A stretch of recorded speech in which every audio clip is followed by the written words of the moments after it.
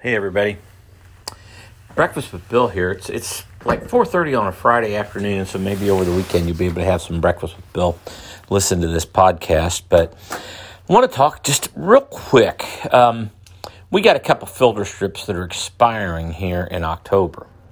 Now, one of them got a really solid bank. It's got good ground next to this little drainage ditch. And what I mean by good solid bank, we've cleaned that ditch out. We kind of got it, build up along the edge. You're not really worried about a whole lot of problems. NRCS would redo that filter strip since it's next to that it's and I say a drainage ditch. It's actually a creek that runs through there.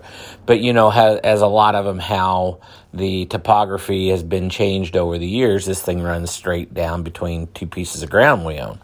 Between 65 acres that we own and 80 acres. And so we're on both sides of this drainage ditch. And it's the best ground we literally farm. This is what I call 280 bushel an acre corn ground. And the fact that this ground maxes out at $300 an acre. Now, the rental's well over $300 an acre, but because of the county cap, it's $300 an acre. And I know you're going to say, wow, that's 10 years, $300 an acre is pretty good. But, I'm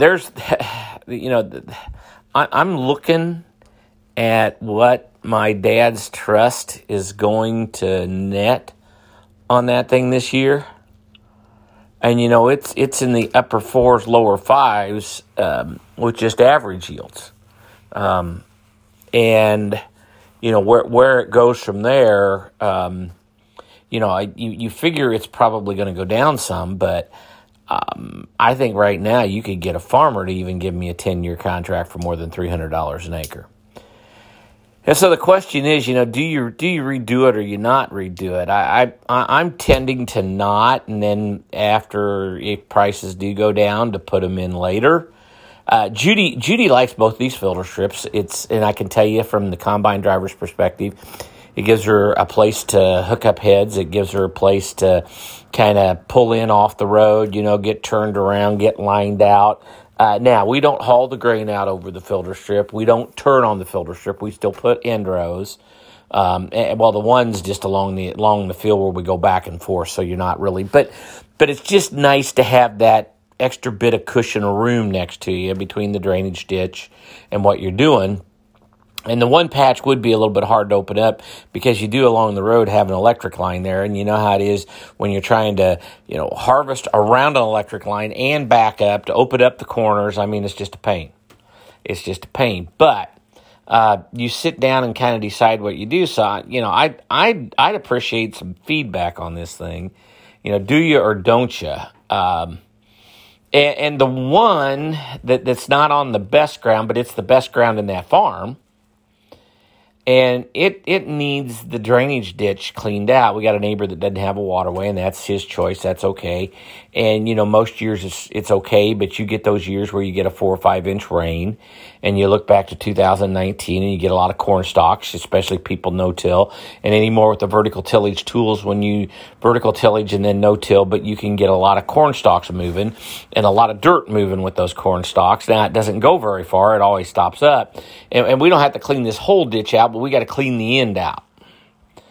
And so you're sitting there going, okay, we got to clean it out. Now, NRCS wants us to reseed it with interseed the grass anyway. With they were mentioning clover. I would rather have alfalfa. I think the alfalfa would last longer. Now, I'm guessing the wildlife people are probably pushing the clover, and the clover is cheaper. It's cheaper to buy. Get that. Understand that. And they're going to want you to do mid-management at the, somewhere between the 4, 5, 6 year time frame on a 10-year contract for a filter strip. And where we would clean out the drainage ditch, we'd actually put a little bit different cool season grasses in with the legumes. So it's just one of those things where you got to sit back and decide what do you do. And with inflation going on, you got to kind of figure too. My guess is that you could have seen, because Vilsack has put some more quote unquote incentives back in to get CRP going. And I think if you hadn't seen these high prices, if you hadn't seen, quote unquote, the worry about food security, the food versus fuel debate, the food security debate, the high price of food debate, everything else, my guess is they would have raised, if they would have raised some of these incentives or raised the rental rates on the CRP. And if that's the case, then you really start looking hard at doing that. But, and part of me just kind of wants to get unhooked from the government, because I always worry, and I think crop insurance is here to stay, and my guess is the sod swamp and all the other requirements with crop insurance is going to stay here, but you never know. And I'd hate to see a 10-year long CRP contract be the only thing tying me in a farm to maybe having to do stuff that you really don't want to do. And you say, well, what do you mean by having it? Well, if they come down the road and say, well, you got to do cover crops, or you got to have a social credit score or whatever to stay in the farm program, then I'm going to start thinking, maybe I don't want to have to do that. And maybe the incentives aren't there, and you turn around and you're like, wow, I'd have to pay, 6 or 7 or 8 or 9 years of the CRP contract to get out of it. So maybe you just don't go into it to begin with. But then once again, it's the convenience factor of being able to farm next to it, along with the $300 an acre for 10 years. But once again, that's quote unquote, there's not an inflation adjustment clause in that thing. Just one of the little things that you farmers out there probably think, that's no big deal. You either do it or you don't do it, which is true. But to the non-farmers out there, these are these decisions that you got to sit down and you got to figure out. And you can say you can pencil them out, but then there's always complicating factors to everything that you look into there. I think Judy would actually say do it, and I think that's more from the farming combining convenience side of it. Whereas I'm sitting here thinking, I don't know if I want to be married to the government for 10 years. Maybe somebody else needs to worry about being married to them for that long. And I know other people are going to say, yeah, but you're going to take crop insurance and they're going to have these requirements. And yeah, you're going to do this. They're going to have these requirements. Well, yeah, but I think it's going to be very, very interesting, the next Farm Bill debate. I just really do believe that this high price with this food insecurity, the food versus fuel, inflation, and I also think, too, that the Dems kind of know what they want in a Farm Bill. But my guess is the Republicans take the House and the Senate, and then you're going to have the Biden administration, which I think you can see by